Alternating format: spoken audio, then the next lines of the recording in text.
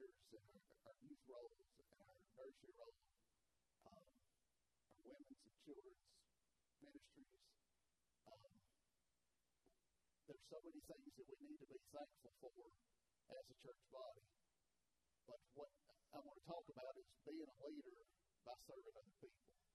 So there's a few scriptures I want to go into tonight, and bear with me if I have to fumble through my phone to find them all. The first one is Mark 10. It's Mark 10, verses 35 through 45. It says, Then James and John, the sons of Zebedee, came to him and said, Teacher, we want you to do for us whatever we ask.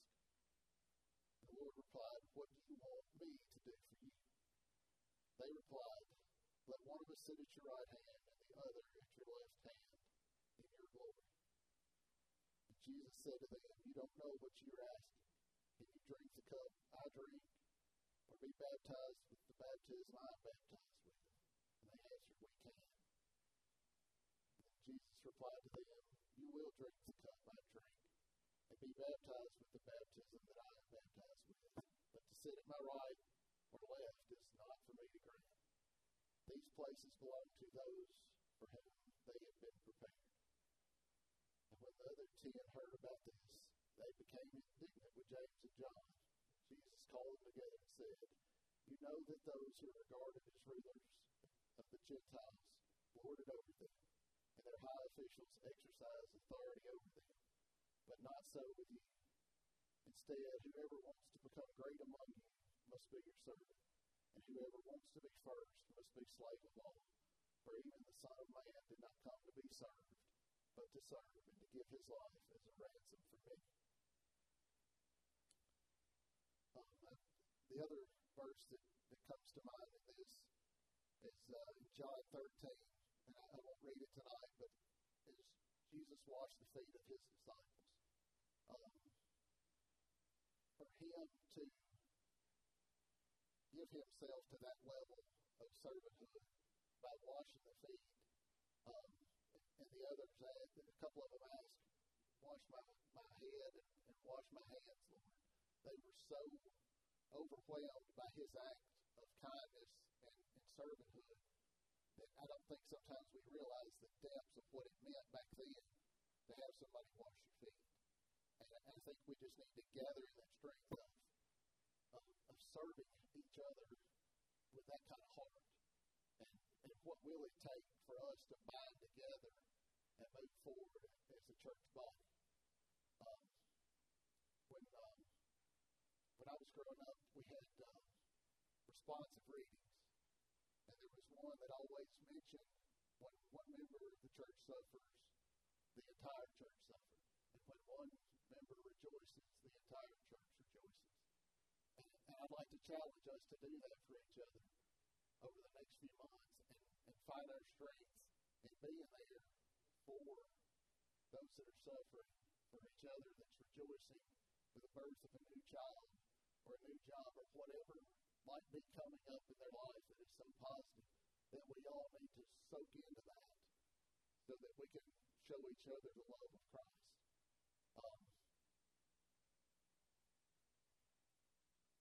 The next verse I want to read is in Romans 12. And it is verses 4 through 7.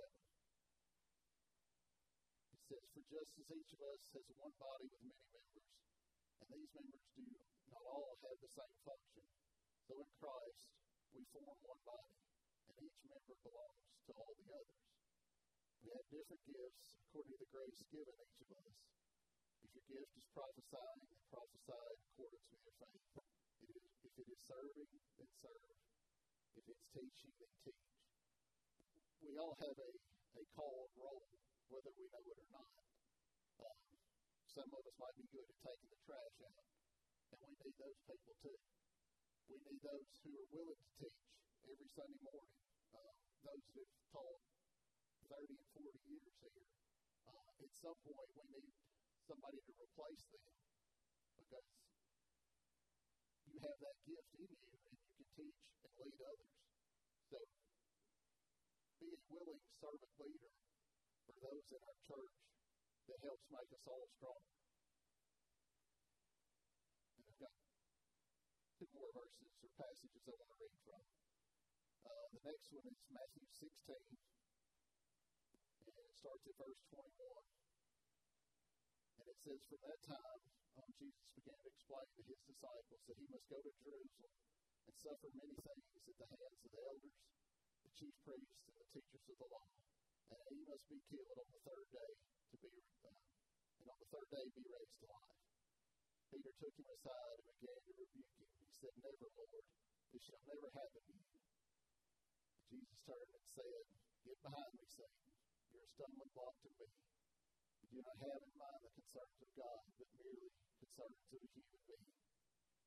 Jesus also said, 'Whoever wants to be my disciple must deny themselves and take up their cross and follow me. For whoever wants to save their life will lose it, but whoever loses their life for me will find it. What good will it be for someone to gain the whole world, yet forfeit their soul? Or what can anyone give in exchange for their soul? For the Son of Man is going to come in his Father's glory with his angels, and then he will reward each person according to what they have done.'"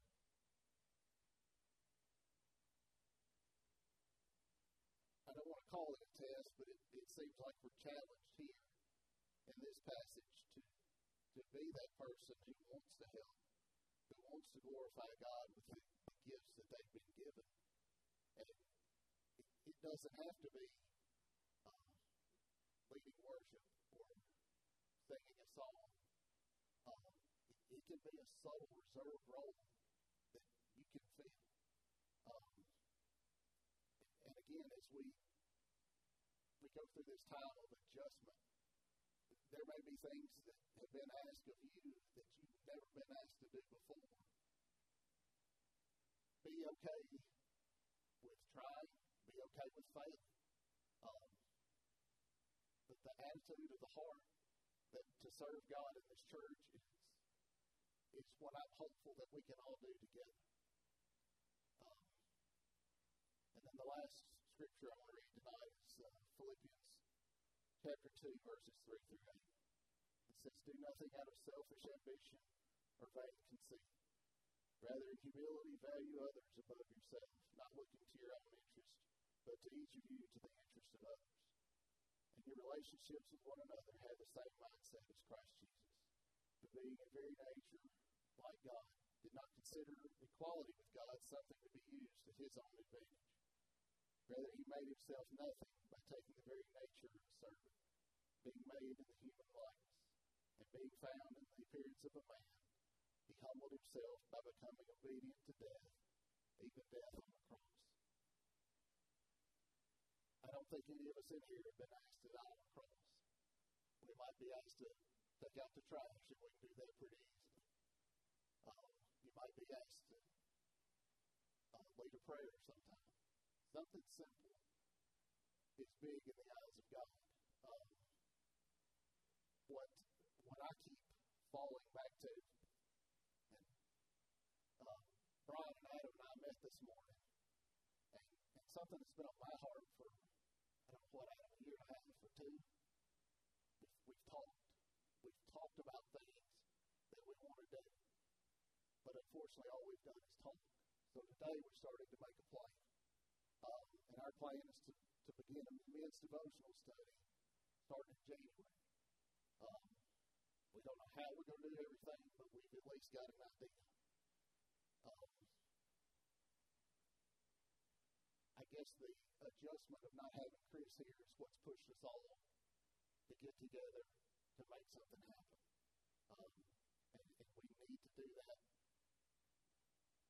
because we've lost our friend and our pastor. We need somebody.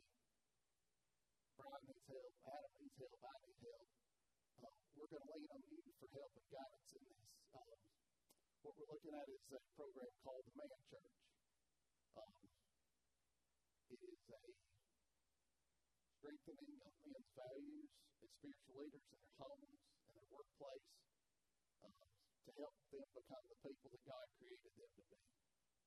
They look at traits like integrity, there's like an eight-part study that focuses on these facets and characteristics and traits of how men are called to be in the pursuit of how God wanted them to be. And this is an undertaking that we have no idea how small, large, or futile it'll be, but we're going to try. If nothing else, for our own sake. Agreed, Adam? We've talked about it too long. They have a discipleship study, and probably the biggest thing I noticed today when I was looking through it is to help men realize the power of God and how we try to take on things too much on ourselves sometimes when we can simply rely on Him to help execute, show us the way, do anything we want to do. Our goal is not to fail, but we want to help as many as we can to become better leaders in our church and be better leaders in our homes. And it's going to take servant leaders to do that.